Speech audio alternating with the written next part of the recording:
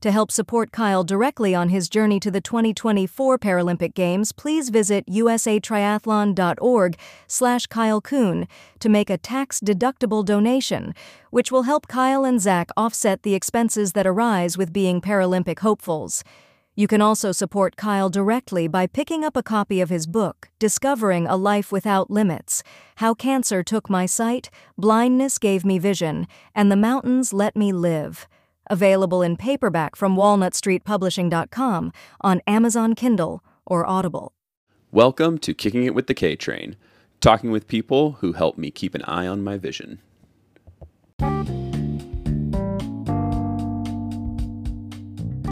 Hey everyone, my name is Kyle Kuhn. I'm a totally blind U.S. Paralympian, author, and speaker. I've been pretty fortunate to live a full and adventurous life. You could say that I have been pretty successful, but I definitely could not have done it without the help of some really incredible people. So on this podcast, I'm going to introduce you to many of the people who have helped shape me into the person that I am today. And these are the people that really help me keep an eye on my vision. And maybe through hearing their stories, they can help you as well. So let's get started.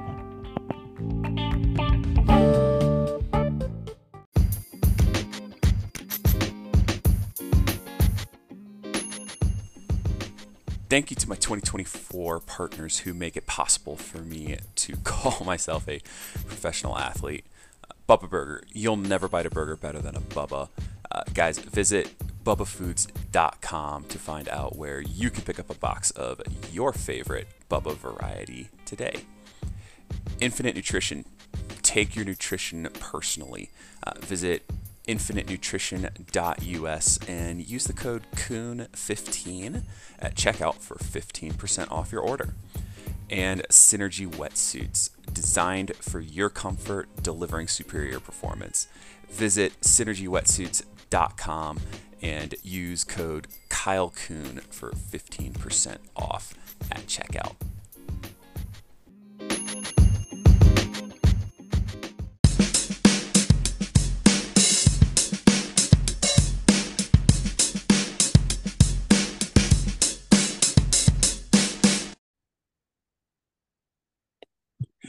Hey everybody, welcome back to another episode of Kicking It with the K-Train, where I chat with people who have helped me keep an eye on my vision.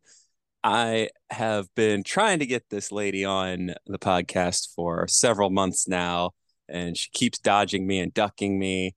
Not really. I've just been too lazy to keep following up. But no, it's one of the most decorated, successful Paralympians or Olympians in that matter that I have the pleasure of knowing, someone that I get to train alongside almost every day, and also one of the most humble people that I have ever gotten to know, and someone that I can call a friend. My friend and paratriathlon resident teammate, Kendall Gretsch. Kendall, welcome to the show, and thanks for taking a little bit of time out of your crazy busy life to jump on the podcast. Yeah, thanks, Kyle. Thanks for having me on, and excited to chat. Yeah, no. So, I'll let's go ahead and let the cat out of the bag. You are an incredibly busy woman. You are a multiple time Paralympic medalist in both the summer and winter games. I want to say you're one of only like 5 women in the Paralympic space, but to medal in both the summer and winter Paralympic games. So like you compete in both triathlon and Nordic skiing. So why don't you tell us just a little bit about kind of your history, your backstory? Like, how did you find your way into, not just one sport, but find your way into, I mean, I don't mean, hard to even say two sports because you're really doing like 5 or 6 sports across triathlon and Nordic. Yeah, yeah, I guess I always was like active and did sports as a Mhm. kid. Um, but yeah, I didn't really know about adaptive sports or parasport or the Paralympics.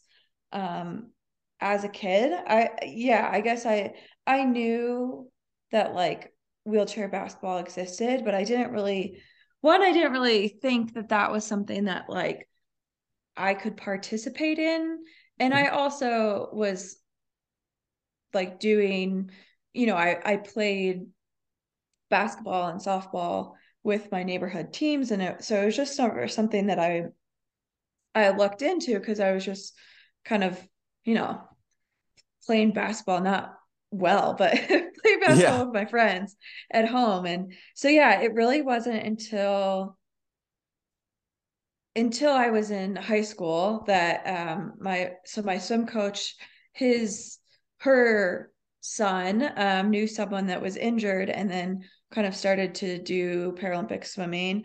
And, she came to me and was like, hey, have you heard of this? Is this something you'd be interested in? And I was like, yeah, I think so. I guess I don't really know. And so I looked into it and I tried to figure it out. And I was like, well, I don't think I qualify for this because I was like, I wasn't missing any limbs and I didn't use a wheelchair. So I don't know. I just read everything and I was like, I just don't think I qualify for that. So yeah, I kind of just went on with my life and didn't really think that that was something that I could do. And then when I was in college, I read about someone that was on their high school or sorry, their college swim team, and they were training for London, which was that coming summer.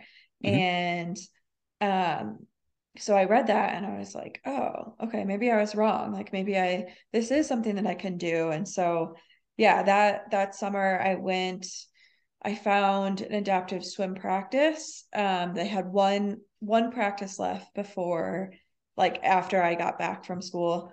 So I went to that one practice, and while I was there, I met Carrie Sirota. She was at the time working for Great Lakes Adaptive Sports Association, and so Mhm. she was running the swim practice. And after they were doing a track practice. So she invited me there and said, like, hey, come try a racing wheelchair. So I tried a racing wheelchair for the first time, and she had just started Dare to Try, which is a paratriathlon organization Mhm. based in Chicago. And so yeah, she invited me to practices. I think she maybe even like signed me up for a camp and a swim meet and all of these things all at one day. And yeah, I was just psyched about it because I was like, okay, here's like this whole competitive world that I really didn't know about. And I just wanted to give it a shot. Yeah. Um, so yeah, that was all the way back in 2012. And um yeah, so I started doing triathlon and kind of quickly fell in love with that and started to do some more competitions in that. I think 2014 was my first international race for triathlon, and it was a really exciting time to get involved in paratriathlon because they had just announced that paratriathlon was going to be in the Paralympics for the first time in Rio. Mhm. Yep. um so yeah, that was something where I was like, oh, this is going to be so cool. Can I have the chance to go to the Paralympics? This is, a sport that I really love doing. And then, yeah, it's kind of a couple years after that, they announced that my classification, so the women's wheelchair division, wasn't going to be in Rio. And so all of a sudden I was like, shoot, now I can't go to the Paralympics for triathlon. And yeah, it kind of ended up being like, again, matter of being in the right place at the right time. I had just moved to Madison, Wisconsin, for a job after graduating from college. And before I moved there, the adaptive sports group I was working out with in St. Louis, someone there, she knew someone that had had a adaptive ski program in Madison. And so she said, hey, you should check it out. So that was already kind of on my radar. And then after they made the announcement about Rio, the director for the Nordic program, he reached out to me and said, hey, do you want to try out Nordic skiing? This is like a sport, it's an endurance sport. You could try it out. You would have a chance to go to the Paralympics. And so, yeah, kind of went to a camp and have been doing both sports ever since then. That's yeah, right place at the right time. So like you mentioned it a couple of times, that you you grew up not using a wheelchair, and like you initially thought you didn't qualify for any like Paralympic sports or anything like that. So can you just briefly tell us like what is your condition, and how do you now, like how has that progressed, and do you like how do you live daily essentially? Yeah. So I was born with spina bifida. And when I was younger, I had a lot more leg function. So I've always used leg braces. Hmm. So yeah, I've used that my entire life. But yeah, I had a lot more strength. So, I wasn't fast, but I could like run a little bit. And Okay. yeah, so that's how I was able, I think, to be so active as a kid. I played softball and basketball, but basketball was like purely just for fun. Yeah. Softball was a little bit more competitive about that, but I was a pitcher, and so that was a position Oh, where I could play and not really have to worry about being a fast runner or anything. okay. So yeah, so that's kind of what I did. I was a pitcher, and then I would go up to bat, and I think I was so short that I got walked probably like 90% of the time when I was playing softball. And so I would walk to first base, and then they would sub out a runner, as we got like more Yeah. competitive. They would sub out a runner for me, and you know, then I would get ready for the next inning of pitching. So yeah, and then yeah, when I was going into high school, I had another surgery. So it's not like super common, but it's also not completely uncommon with spina bifida, where you can have like it can progress, and Hmm. it especially happens like anytime, like if you have some sort of like a growth spurt or like a trauma event. And um yeah, so basically I had what's called a retethering. Okay. And so it meant that in my spinal cord, so when I was born, I kind of had this like fatty mass around my spinal cord, and that's what impacted kind of my nerve development, and then Mm. therefore my muscle function. Okay. And so when you have a retethering, it's the scar tissue again that kind of builds up in your spinal cord, and it's the same thing. So it impacts your nerve function because where the scar tissue is building up around your spinal cord, the blood can't flow there as it should. Hmm. And so yeah, it wasn't like super obvious, but I like started to develop scoliosis in my back, that was pretty significant, and there was some weakness that just started to develop in my leg. So Hmm. leading into high school, I had a surgery to kind of go in and clean out my spinal cord and take out all of the scar tissue that had developed. Hmm. Um, and yeah, and then after that surgery, that's when I started. So now in my daily life, I still use leg braces, but I also use crutches to get around. And so ever since that surgery, that's when I've been using the crutches. But yeah, I would say since then it's been pretty stable. So I think that's kind of like the big thing about having a retethering surgery is you want to kind Hmm. of like stop any sort of progression and save as much function as you can. Um, So you kind of want to do it sooner rather than later. Gotcha. Yeah, no, you know, I've only known you since you've been using the hand crutches and um, you know, and then it's always a shock whenever you're rolling around in your wheelchair, which having occasionally you gotta do that, give the arms a little bit of a break, but Yeah. yeah, it's it's crazy because like I you know me, I love looking at people's racing history and all that, and you got into the sport of triathlon and like you said in 2014, and then you were all excited to potentially go to the games, and then you found your way into Nordic skiing. So I'm curious, and I'm sure a lot of other people are too. How does Nordic skiing work for a wheelchair athlete or an athlete like yourself? Like you're not, I mean, you're not obviously on traditional Nordic skis. So how do you race Nordic? Yeah. So I use what's called a sit ski. Hmm.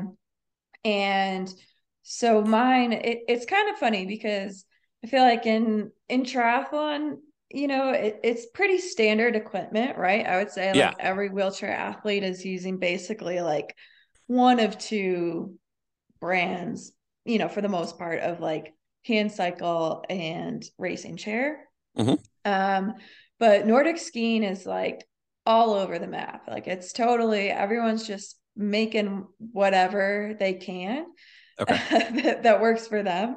So a little bit more, I would say, like rugged in the equipment. Okay. But yeah, so the sit ski that I have, I'm almost kneeling in it. Um, and yeah, just depending upon how much function you have, and really it kind of comes down to like what core function you have. Hmm. Um, People will sit in different positions. So if you have full core, so we have a lot of sit skiers, which I think most people might not realize this, but a lot of sit skiers kind of our highest classification of a sit skier are actually amputees, and like even to the point of being like a below knee amputee, just like a single below Oh. knee amputee. Oh wow. They'll because skiing requires so much like foot and ankle control that a lot of amputees will choose to be sit skiers. So you Okay. have that range of level where they kind of have full core and hip function, Hmm. and they'll sit in a really aggressive like kneeling position where their knees are quite low compared to the hips. Okay. um, versus someone that has a higher spinal cord injury, and they don't have core function. They'll sit in a very different position where their knees are kind of almost up to their chest, so that if Mm. they fall forward, they're kind of like landing on their knees, and they don't just flop forward because they don't have that core. um, Gotcha. but yeah, then all sit skiers, so you're attached, everyone's sit ski attaches to two skis, Hmm. two Nordic skis, and they're fixed. So you can't have any sort of like articulating ski, which definitely makes maneuvering one of the trickiest things to learn as a sit skier. And Right. then we use two poles. Again, they're just, standard Nordic poles, and we're all the technique we use is called double pulling. So it just means you're using both poles and kind of in sync, like coming down on both poles at the same time. Okay. Um, yeah, so it's really one technique that you got to learn as a sit skier, and that's double pulling, and then you have to figure out how to turn and maneuver. Um, but yeah, we sometimes it's like, well, it's a lot of strength. Sometimes Yeah. it just feels like you're doing pull-ups over and over and over again. That's what sit skiing is. No wonder you can just rip off 20 pull-ups, with what seems like ease, anytime we're in the gym, it's just crazy to me how you can just rip off pull-ups Just Yeah. bang them out. So like, yeah, now I get it. Now I get it. Okay. So that's the secret. Just learn to sit ski. Got Yes. it. Um, okay. So like, okay. So triathlon, like, we know, crazy amounts of equipment, from hand cycle to, your racing wheelchair. You just explained all the Nordic equipment, between like the skis, the poles, and all this. And, these 2 seasons are, triathlon is spring slash summer slash fall. Nordic is, you know, end of fall to beginning of spring, end of fall throughout the winter into beginning of spring. So there's a lot of overlap. Um, and like, I think you kind of you stepped away from triathlon for a little bit while you were, um, learning the ins and outs of Nordic skiing. And your first Paralympic experience was, Pyeongchang in 2018 for Nordic. Mhm. I believe it. I believe that's correct. So like, I guess, like go ahead and walk us through, how was how was your first Paralympic experience, and like what was the experience like, you know learning, you had just learned about triathlon and juggling all that stuff, and then switching over to Nordic and building up for building up for, this major games, and you had a pretty successful games, if I'm remembering correctly. Yeah, it was kind of crazy because um yeah, Nordic was definitely like so new. Like the season leading into Pyeongchang, that was actually like the first season that I did, I would say like a full competitive season. Before Hmm. that, I had gone um I think I'd been to like sit ski nationals, Hmm. and then I actually was at the test event that we had in Pyeongchang. Oh, But I think okay. those were like my two competitions that I had done before that. And so yeah, I definitely had to learn quickly with Nordic skiing. But I think what helps so much with that transition is just like having a competitive background Hmm. in triathlon. So it wasn't like I was, yeah, kind of sit skiing again. It's so strength based that like it really, I think as a skier for cross country, there's like so much to learn. It's so hard. There's like different techniques, different skis that you're on, and even within that there's, multiple techniques that you have to learn. Whereas Right. sit skiing, it really is, it's just like double pulling and how to maneuver. Okay. And so yeah, I think kind of like having that strength and like sport background definitely let me jump into Nordic pretty quickly.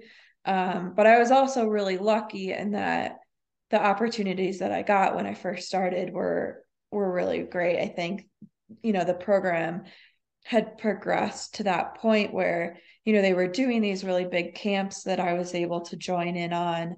Hmm. Like the first camp that I went to was with the national team. We were there for like a week or so in Canada getting on snow time. And after that, one of our development coaches, she lived in Minnesota and I was in Wisconsin still. And so I would drive and I would practice with her on a lot of different weekends. And so they just had a lot of support in order to like help me develop in Nordic really quickly.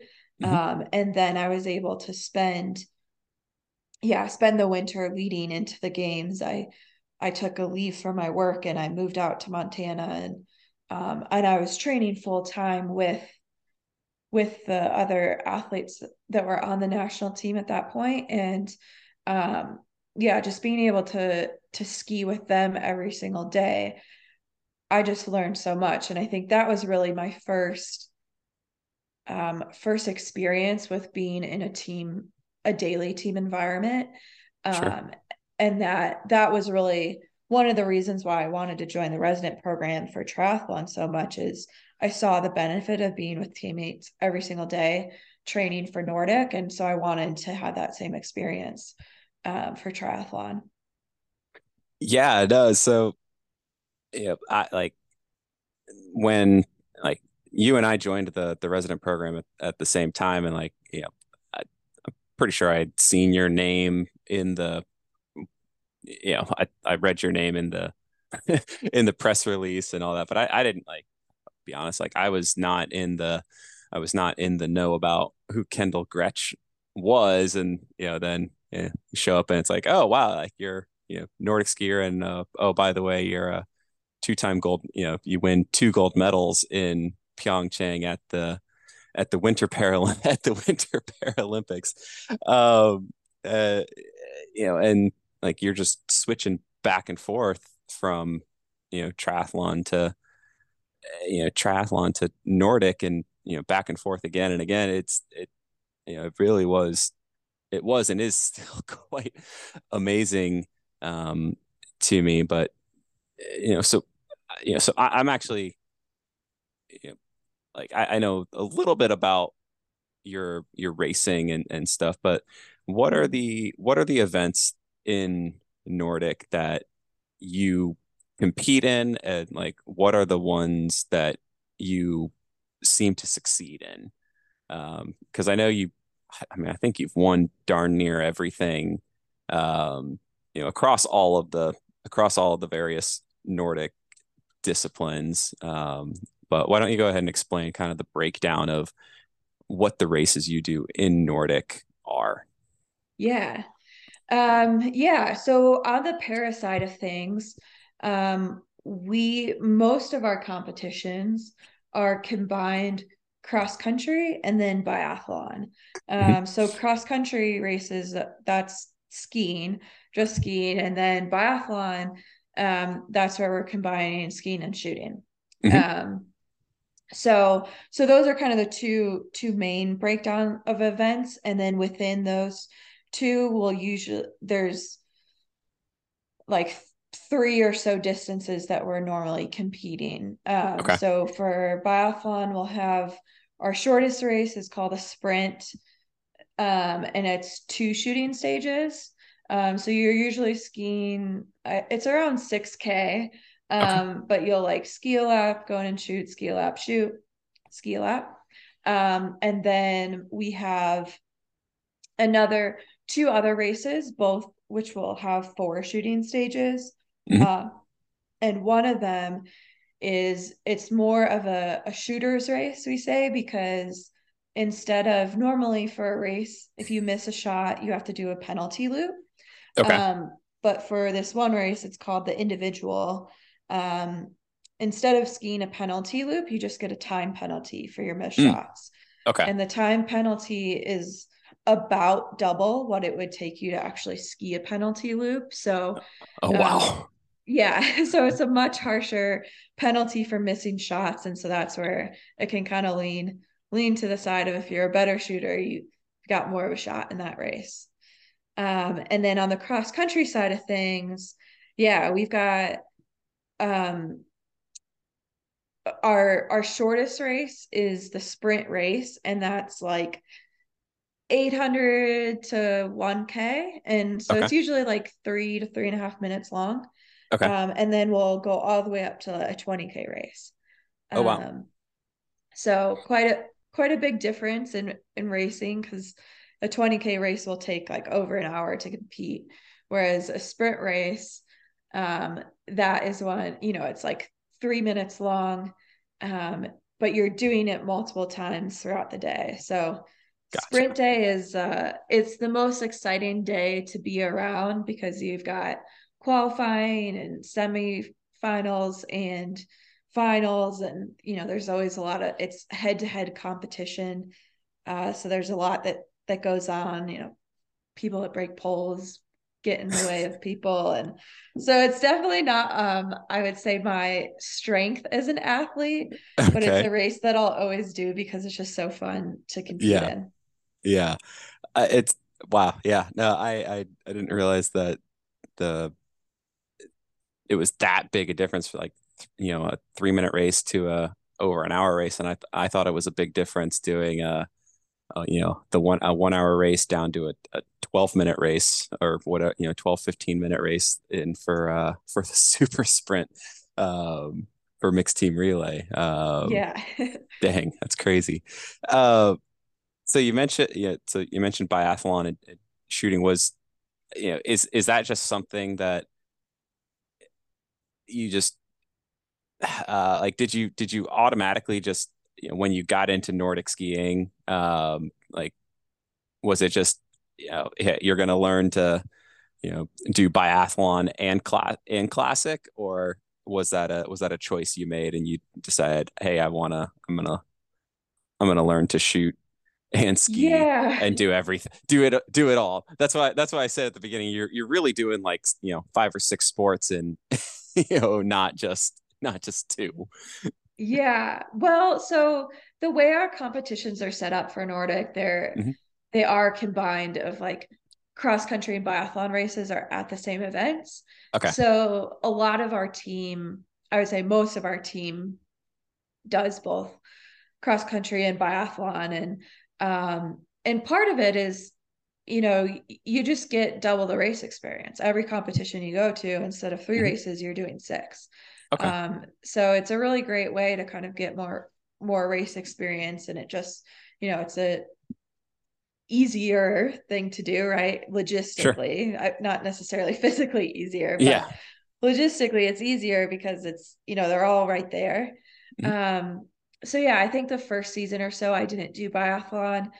And then yeah, the season leading into Pyeongchang, that's when I started to do biathlon.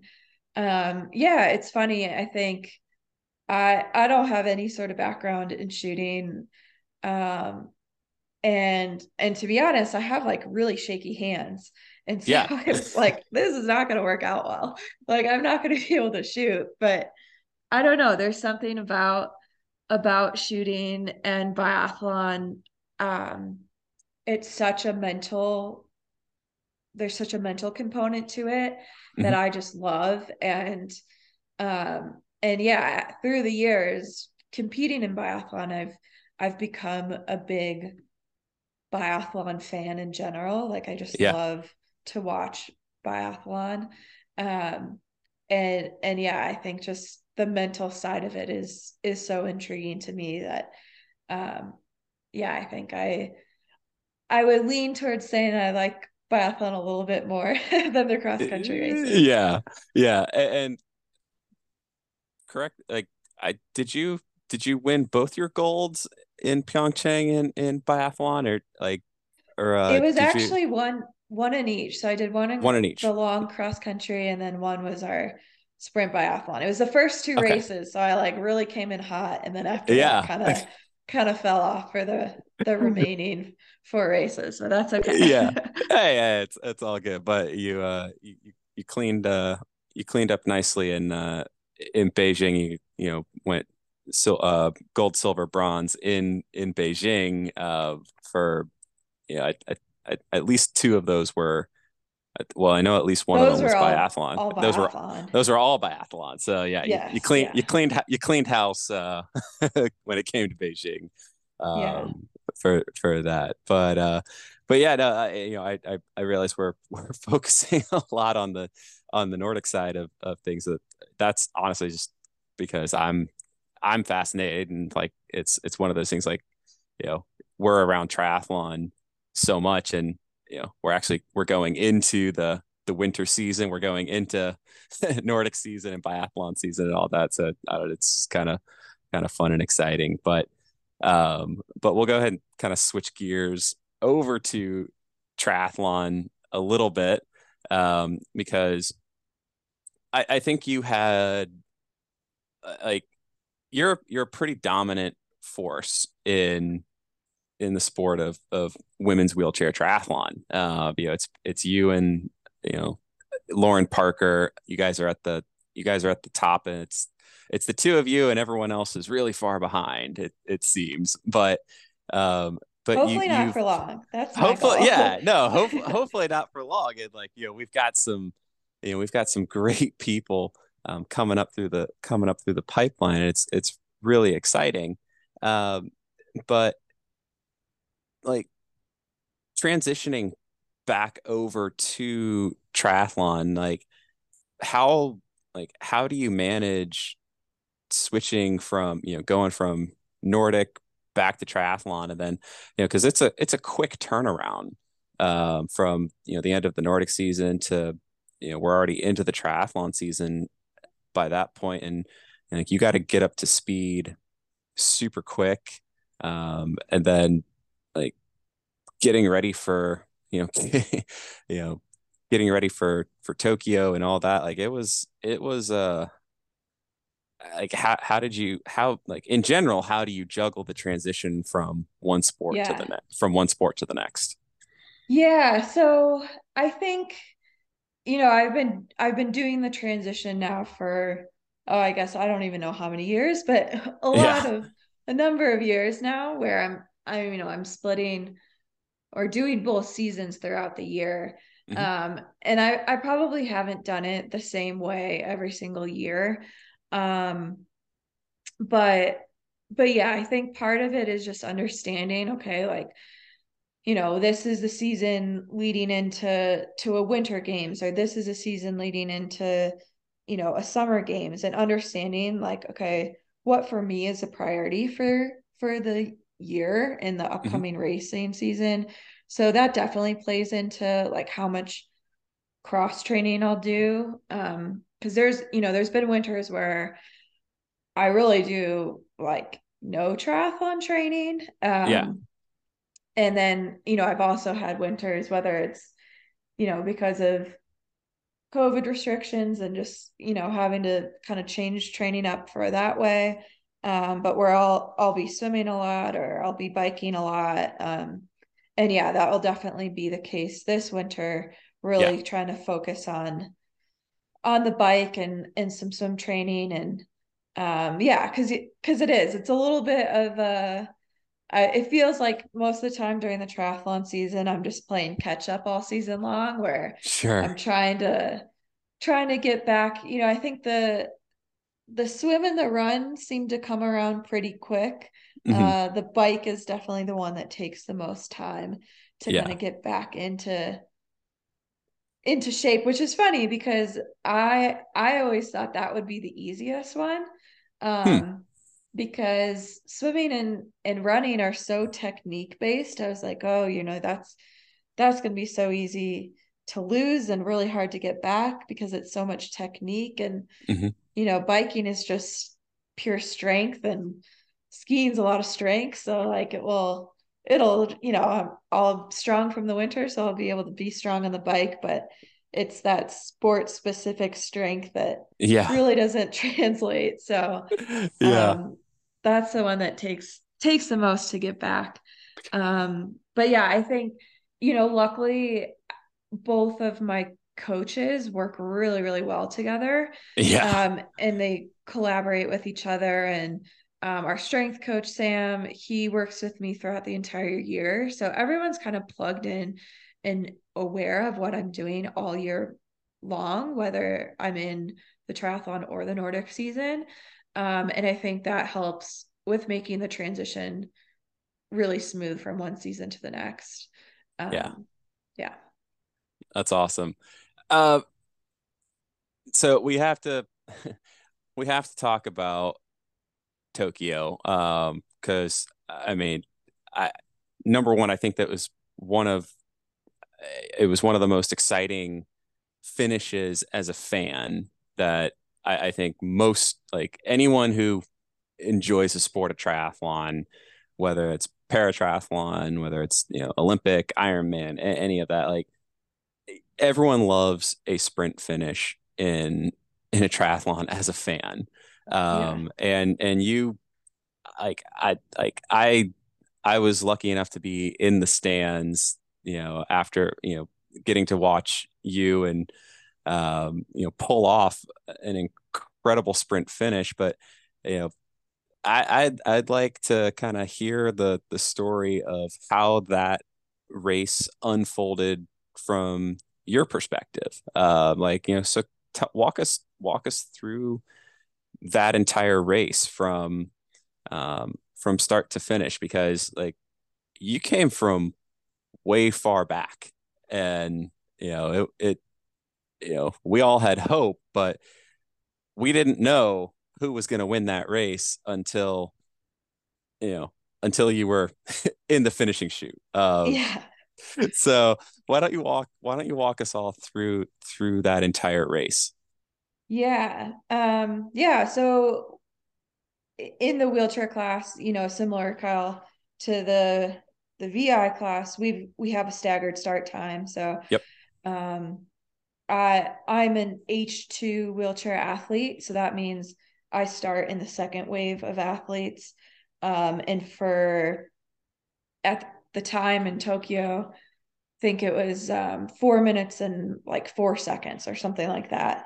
Yeah. And so yeah, so I'm you're sitting there on the pontoon after the start for 4 minutes and 4 seconds, just watching your competition swim away. Um, and yeah, I think the swim, um, I think the swim was one of those things where I got out and I got through transition, and I think someone had given me a split out of the water, and I was like, oh, not as much time as I thought it was going to be. Um, but really I knew the bike was going to be the bike is the longest part of the race, and so I Hmm. knew that's was going to be kind of like the make or break moment of like, okay, you can't really assess how things are going until we get onto the bike and figure out, all right, am I keeping time to Lauren on the bike? Am I making up time? And really, in my mind, I knew, like, in order for this to be a close race, I had to be making up time on the bike. Yeah. Um, and yeah, so yeah, the first couple laps on the bike, I'm getting splits from our coach every single lap, and you can tell there's a couple points where we double back on the course so you can see, and I can Hmm. tell I'm like, okay, I'm making up time. And yeah, I think it was about halfway through the bike. At that point, I didn't know if I was going to be able to win the race. Um, but going into the race, the thing that I was the most scared of was that I was not going to have a performance that I knew that I was capable of. So, Hmm. there's always just like, you can always have an off day, and that's just how sport works. And I think the last time we had been in Tokyo for the test event, I did kind of have this off day. So it was just in my mind that, like, oh man, in Tokyo, I don't know, like something weird might happen on the bike and I'm just not going to be feeling it that day. Hmm. But halfway through the bike, I was like, okay, I'm having a good bike. This is like, I'm things are going well. And it was just so much fun. Like, every single time, I was lucky to race on the second day, because every single time I came through transition on the bike, you all were going crazy, and it was just so much fun. I was like, oh my gosh, like, regardless of what happens, this is just cool. Like, this is so cool.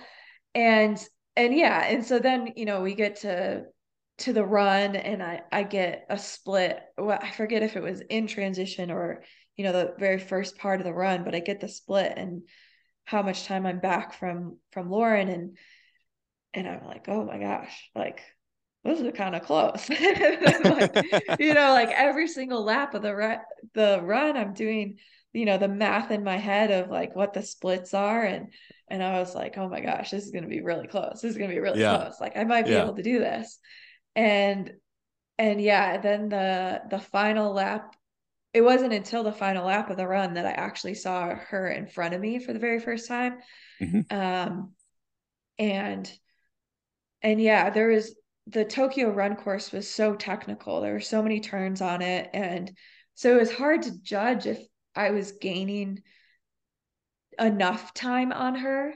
Mm-hmm. And then we got to the the final portion of the run into the finish line was this downhill section, and then there was this left-hand turn.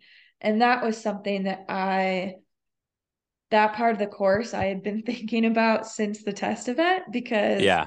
the test event, it was just this like really kind of sketchy part. It was like this weirdly fast downhill, but it was like kind of bumpy. And then you also, had this quick left-hand turn that I was like, oh my gosh, you could like tip over in your racing chair. And that's like Yeah. worst case scenario, that you're gonna like eat it on this last turn. And so that was something that Derek and I had talked about beforehand of like, Yep. okay, what's the line to take? How are we going to take this? And so yeah, going into that final downhill again, I was like, I don't know if I'm making up enough space here in order to catch her. And so then yeah, we get to the final straight, and at that point it's like, okay, just put your head down and go as fast as you can. Right. And and yeah, and I honestly I I thought that I actually messed up the end of the race, because I knew at one point that I had passed her before the finish line. Mm-hmm.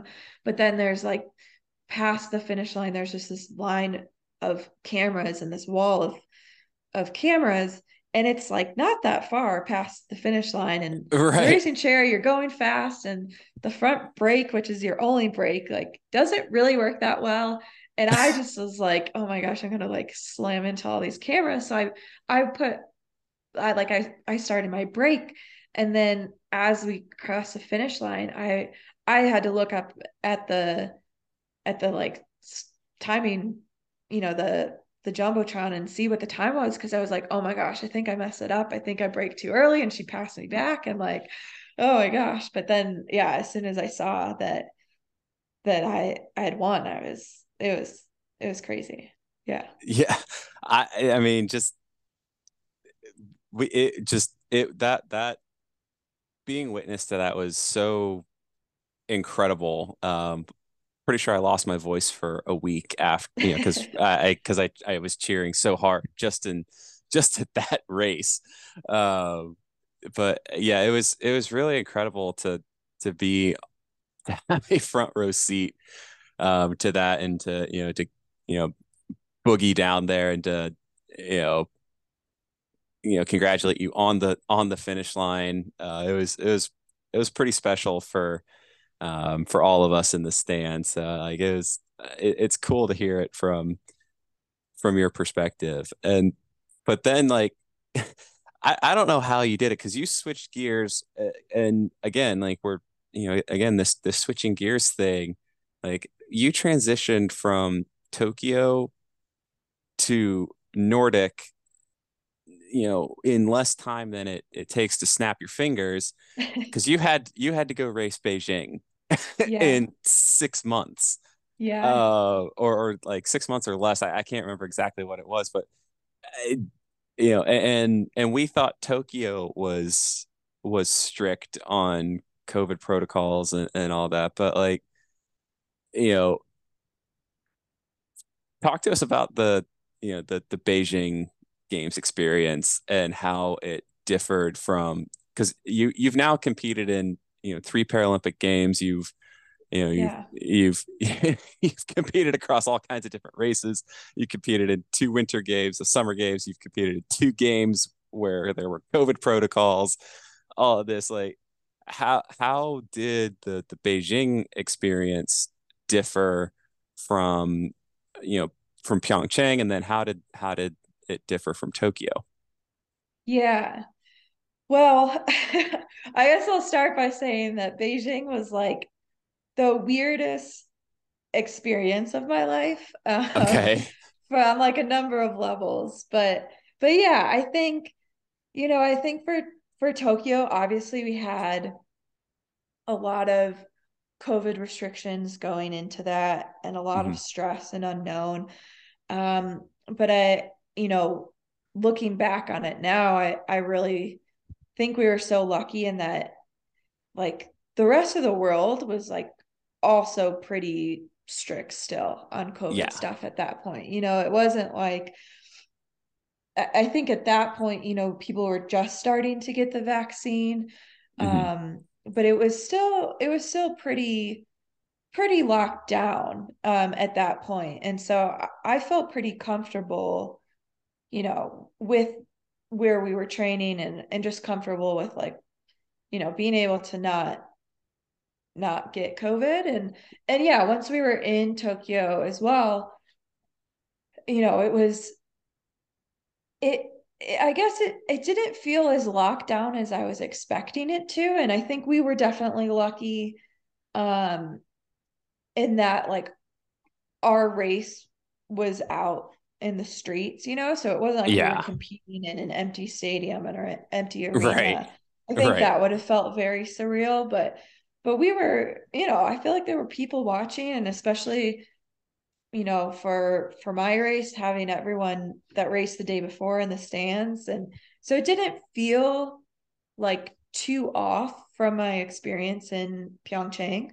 Hmm. Um, I think obviously the big missing piece was not having friends and family Yeah. um, be there. And yeah, I'm so sad that Japan and Tokyo wasn't able to have that games, because I feel like they would have just, like, completely knocked it out of the park in Oh yeah. terms of just, like, fans coming and watching. Um, but yeah, Beijing was so mentally hard, because at that point the world was going back to normal. People were vaccinated, and rightfully so. They were getting back to normal life, and we Right. just had to lead this, like, super super isolated life leading into Beijing. Like, outside of practice, I didn't see anyone. I had an apartment where I lived by myself for a good chunk of that winter, and Wow. would only see people in training. And every competition we went to, everyone had their own room. We weren't sharing rooms. You brought all of your meals back to your room. um, so there was really just, like, this very very isolated, and, like, just so much fear about getting COVID, um, because how much there's big, like, wave of Omicron happening at the time. Hmm. Um and yeah, the ramifications of getting COVID were quite extreme for Beijing. Like, if you tested positive, I think it was, like, in this 2-week period before we left for the games, it was like, you're not going. Like, you're not Wow. there's not going to be a plane to take you to China to go. And yeah, once we were there, it's also super surreal, like, dystopian feeling of, you show up to this massive massive airport, and it's completely empty except for hundreds of people that are in, like, full on hazmat suits. And every Oh my single gosh. person that we saw in Beijing was in a, like, full hazmat suit. Oh my So gosh. yeah, it was definitely a unique experience. And um I think, yeah, I'm looking forward to having another Paralympic experience, on the summer side of things. Like, it would be my first full Summer Games experience, and I'm Yeah. excited for that, and, like, excited to be a fan of the other sports, and go and watch and cheer on the rest of Team USA after our races. And on Yep. the winter side of things, I'm excited to do a games where we're in a place that has, like, a rich history of ski culture. And, like, that's just going to be a really cool experience too. Yeah, so let's go ahead and talk about, talk about the future. We've spent a lot of time on the past. So you have already punched your ticket, at least on the US side of things for Paris. So Mm-hmm. what is what's kind of your race plan or your game plan for, for 2024, like, starting now until you line up to defend your gold medal in Paris. Yeah, I think that's a lucky thing. I was able to yeah, kind of solidify the US spot for myself in Pontevedra at Worlds this past year. Yep. And so it is, I can kind of look into next year. Like I'll have to keep racing to keep my world triathlon ranking up and my Paralympic ranking up. Yep. But yeah, I can just be a little bit more selective on the races that I go to, and then also, not have to worry about like peaking for a specific race that's before the game. So Yeah. obviously Paris is kind of the big focus for next year.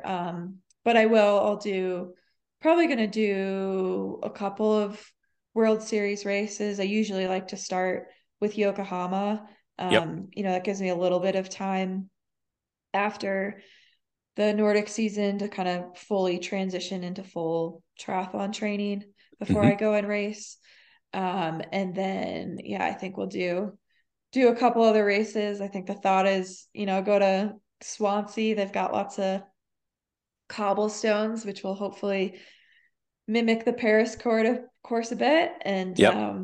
yeah, so trying to get in a couple of races just to keep the racing juices flowing.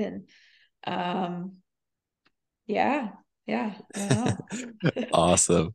Awesome. And then the plan is, the plan is to continue on and uh for the winter game, to go to the winter games in 2026, and that's back in Italy, right? Yes, yeah. So the 26 games are Milan Cortina. And so yeah, we actually will get our first chance to go to the venue this coming winter. Ooh. We're going to be able to go there, and um yeah, I've only skied in Italy once, and that was on a ski where we started in Slovenia and skied into Italy. So Oh, I'm that's fun. excited. Yeah. Excited to ski in Italy. And um yeah, it's exciting because I feel like both of these games are going to be this, like just an added experience to the Paralympics that I haven't had in the 30 games that I've gone to so far. Yeah. And so, yeah, I don't know after these two games, if I'm going to keep competing or not. And so, yeah, just looking for different things from these experiences, and yeah, I think thinking about how to take it all in, knowing that, this might be the last ones. Who knows? I'm not Yeah. committing Who to knows? anything, but yeah, just really trying to enjoy them for what they are. For sure. For sure. I'm not going to ask you the dreaded question, which sport is your favorite, because we know it's triathlon. I'm just kidding. um I'm just kidding, but like, is there like is there a race, either in, I mean, and you can pick a race from triathlon, or a race from Nordic, is there a race that stands out in your mind as being one of the most exciting that you've ever competed in? Like, and what defines like an exciting or a great race for you, whether that be in triathlon or Nordic? Yeah, I mean, I think it's hard not to pick Tokyo when we're Yeah. talking about the best race. Sure, for Um, sure.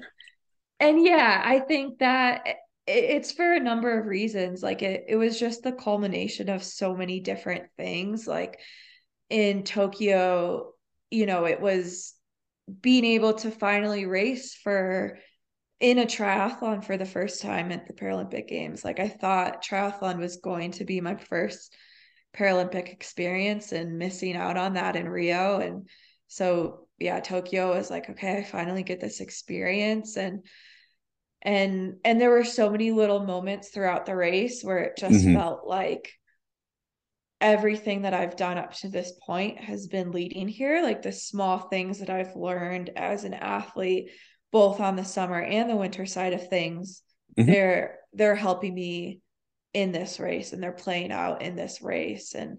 Um and yeah, I mean, I think, one of the really cool things for me about Tokyo was my handler for the race was Dan Tunn, who he was the co-founder of Dare to Try. And Yeah. like I wouldn't be where I am now without that organization. And so having him there, you know, again, it was like this added layer to it. Um and yeah, I think the biggest thing of it all was Tokyo, you know, not having friends and family there, you know, it was hard, but I feel like it made our team so close and like Yeah. so connected from that time. And being able to hear you all cheering and yeah, I mean, there's like so many things leading into that where like there were times where I had no idea if I was going to be able to like even be close to Lauren going into Tokyo. But Right. I think there were so many times where like you all and the team and the coaches had so much confidence and belief in me. So it really did feel like this team effort, this race. And so yeah, like that race for me symbolizes so many different things. And so yeah, I mean, I think it's easy to be proud of a race where you win, but like there's Sure. so many things about that that stand out is why that's like the most defining race for me in my career. Yeah, no, for sure. And just out of curiosity, like is there a race that stands out in your mind where like you were really disappointed in your performance, and how did you bounce back from that? Yeah.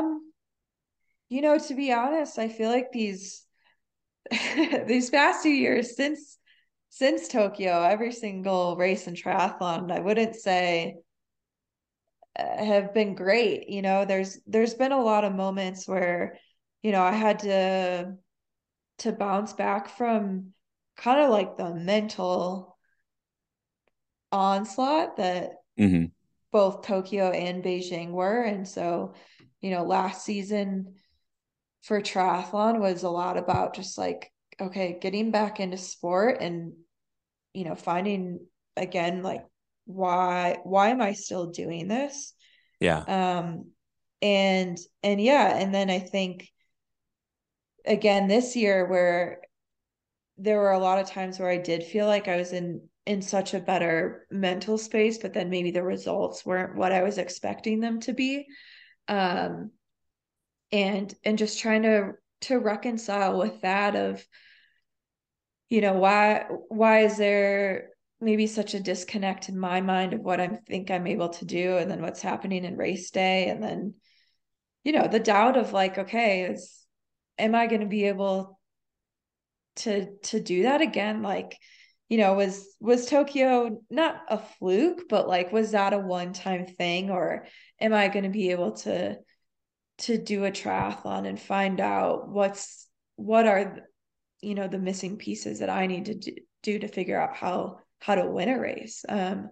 So yeah, I feel like this past season it's been hard, and I wouldn't say it's like one specific race that I'm disappointed in, but it's just Right. like trying to figure out those puzzle pieces. And Yeah. um yeah, What but I what think what that's are like, what are what are some of the techniques that, or like some of the things that you do to like that you're specifically doing to kind of help that mental, you know, get over that mental hump essentially? yeah, I think for me one of the big things is um thinking about like when I'm done with triathlon, what do I want to say? Like, what do I want to say I was able to accomplish? Okay. Um, and like as I've been able to answer that question for myself, it's not necessarily to say like, oh, I was the best and I won every single race, but it's like, what was the impact that I was able to have on this sport? Hmm. And for me, a lot of that is you know the growth of our sport and trying to figure out like how can we make make the women's wheelchair class so it's not just me and Lauren at the top, and Yeah. how do we grow the sport and find new people to compete and support those that are already competing, so that we can all kind of be on this same level of, you know, competition. And that's something that's given me a lot of like joy and perspective in this past year. Mhm.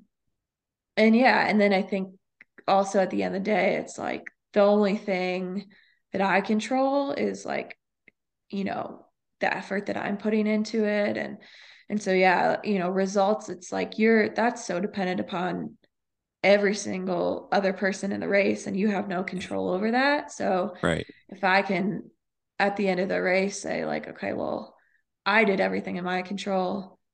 You know, it's not like I kept trying, and yeah, again, it's like I did what I could control. And I think that's where you can be satisfied in a race, and yeah, you're still disappointed, but like it can kind of, yeah, be satisfying in some ways. And yeah, well, like as Yeah. I'm saying, it's not perfect. I'm not No, like no, happy it's rainbows hey, all the time, but no, no, absolutely no. It's and I think it's important for I ask you that number one, yeah, because selfishly, I like to I've had a tough time the last couple of years on the mental side of things, so I like it. It's one of those things. I like hearing how other people bounce back, but I think it's important for people to like look. They see you know they see your like you're super decorated you know athlete like something like 20 something world championship medals and like six or seven Paralympic medals and with three golds and it's or four golds. How I lose count, Kendall. that's okay. We do I count. lose count. I lose count.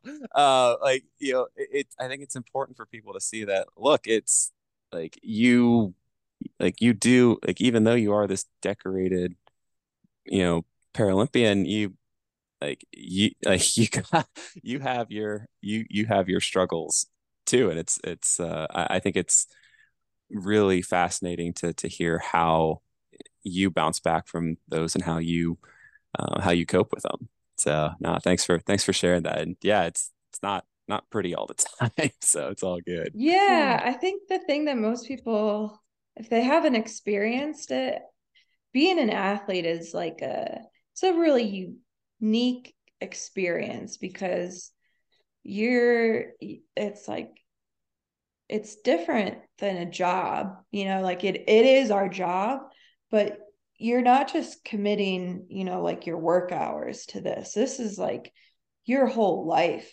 is Yeah, committed to this. You know, you've moved to a different place, or you're structured, you know, your whole life about being an athlete and being the best athlete that you can. And so yeah, it's, you know, it's like it would be hard not to care as much and not to yeah, have as much disappointment as you can sometimes. But I think, yeah, it's an experience that like can often feel really, really hard to explain to people. And I think that's why it's so important, yeah, for athletes to have, yeah, to be able to hear things like this or talk to one another, and just understand that like this is such a unique experience, but you do have other athletes that are familiar with what yeah, you're feeling and what you're going through.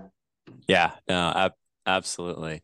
Well, we're gonna we'll be wrapping up here soon because I know you're gonna want to get to dinner and all that, but uh, but I I, I mean, sport is, I mean, like you just said, sport is our life. Our lives do revolve around sport. But outside of sport, like, what do you enjoy? Like, what do you enjoy doing? Like, what are your other hobbies? And what kind of stuff do you like to do? And what kind of stuff are you into outside of swim, bike, run, ski, shoot? Yeah, man, Kyle, this This is like maybe my second least favorite question versus which I sport do I know. like the most? Because it's like, man, I feel lame. Because I don't know. The other day, someone asked me this. I'm like, yeah, so like, what do you do outside of triathlon? I'm like, does eating food count? Like, It does like 100% counts. Come on, Kendall. That's what I was hoping you going would say. going to restaurants, does that count? So Hey, yeah, hey, I would hey, say we gotta bring back the food club. Like we had a food club there for I like a hot know minute. Like we did. We had a one-time food club that needs to expand. yes. But yeah, I think yeah, cooking and Haley and I like to make ice cream together, and Yep. that's always a fun hobby. And but yeah, just trying out new places in Colorado Springs, or trying to attempting to be a barista for our team with our espresso machine. But Yep. so just like little things, I think, not anything crazy. I need to find it. You've got a bunch of hobbies, Kyle, so I got to get on your level. I don't think No, Netflix and no. food can be my hobbies. No, that's all good. Hey, we all have our strengths. You're I will point out you have incredible book recommendations. So I think it was The Midnight Library and a man called Ove were two of the book recommendations that you gave me. And so far you're batting 1,000. So All right. so Well, reading books is definitely up there. So whenever you're ready to send out more recommendations, let me know. I know. Well, I've got to become a faster reader. I've given McLean two suggestions in the past 2 days, and she's already finished them both. So, Oh wow. Yeah. uh, yeah. But yeah, I guess I do like to read. That is true. Man, Kendall, I mean, we have talked forever about a lot of different stuff in the past. But we'll go ahead and I could continue asking you endless amounts of questions about racing and training and what's the new ice cream flavor going to be for when I get back, for when we're both back in the springs at some point. But by the way, did you guys test out and did you guys make any of those ice cream flavors that we were talking about before No, I we left? haven't. What? I Come need, on. yeah, we need to. We've got some good names in the works, so we Okay. gotta actually execute those flavors. Yeah, seriously. There were some what were the names that you guys were trying to come up with or that Uh, you were experimenting with? Oh man, there's so many. Self-made billionaire. That was maybe my Self-made favorite. billionaire. Yeah, Yeah. that was one that sounded really, really good. So well, no, I'll have to do a have to have you back on once we do we'll have to do that blind ice cream tasting test live on the podcast or Yes. something like that. That'd be Yes, that'd be good. fun. Make for entertaining stuff. All right, Kendall. Well, we're gonna go ahead and wrap up. It's I know you're crazy busy. You're getting ready to transition back to Nordic and um but I'm super stoked and excited to get back into the training environment with you coming up and you know gear down, ready for an amazing 2024 of racing. And just it really is.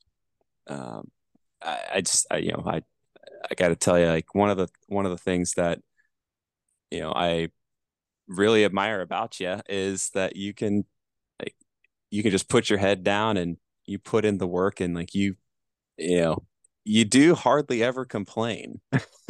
And um but like you're always there. um you're always there for your teammates, and I really appreciate that. Whether it's me or Haley or McLean or Emmy, like you're always very open.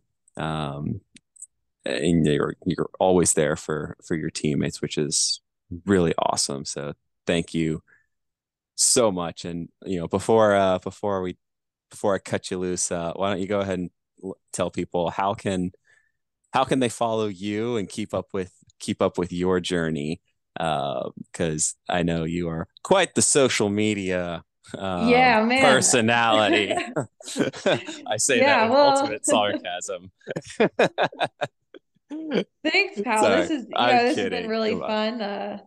And but yeah, I don't know, man, the best way to follow me on social media is like the USA Triathlon page. I don't know. Yeah. That sounds obnoxious, but No, it's where you might get a glimpse of me every now and yeah, then. you are on Instagram, and honestly, if people want to follow you, they got to follow Haley. Yes, exactly. and we put you up on the USA Paratriathlon resident team page, I think, a little bit too. Yeah, there you Uh, go. Those are the best channels, Haley and the resident team page. yeah, awesome. Good stuff, Kendall. Well, thanks a million. Best of luck with the Nordic season. Go crush it this winter, and I'm looking forward to hopefully one of these days I'll be able to keep up with you in the pool um, more than a 50. Okay. All right. That's my goal. I think That's my lifetime goal. Keep up with Kendall for more than a 50. I don't know. I feel like a two under might be pretty close. We'll see.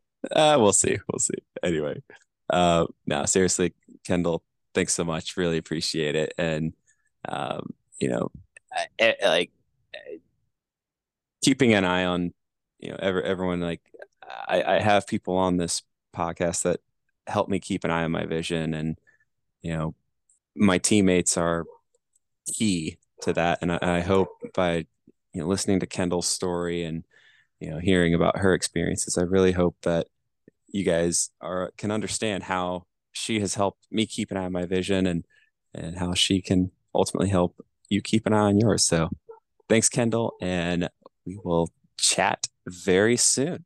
And until then, everyone else, keep an eye on your vision.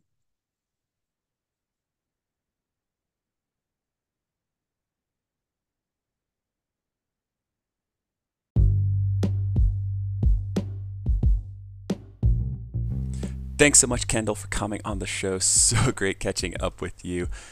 Really looking forward to when you are back here in Colorado Springs, back in the fold with us at the training center. But until then, hope you're enjoying playing in the snow and tearing it up out there on the Nordic ski trails and such. But hey, you guys, it's 2024. You know what that means. It is a Paralympic year. We are less than 9 months away from the 2024 Paralympic Games. So if you would like to follow my journey, keep up with all of the updates and such, please go over to all your favorite social media platforms and give me a follow. You can find me on Instagram at Iron Kyle. That's EYERONKYLE, and on Facebook at Kyle Kuhn Speaks. Guys, also please check out my website, kylekuhn.com. That's where you can pick up a copy of my book, Discovering a Life Without Limits: How Cancer Took My Sight, Blindness Gave Me Vision, and the Mountains Let Me Live. And if you guys are wanting to help my guide Zach and I out in a more direct way, please pop over to usatriathlon.org/Kyle Kuhn, and that is where you can make a tax-deductible donation to help Zach and I offset the many expenses that do arise as Paralympic hopefuls. So all the support is greatly appreciated. And if you can't do any of that, guys, hey, at the very least, please, if you're enjoying these podcast episodes, leave a review on Apple Podcasts, rate us on Spotify, and hey, shoot me an email letting me know what you are enjoying about the podcasts, or if you would like me to make any changes or you have any suggestions. You can always email me at kyle@kylekuhn.com. But until next time, you guys, as always, keep an eye on your vision.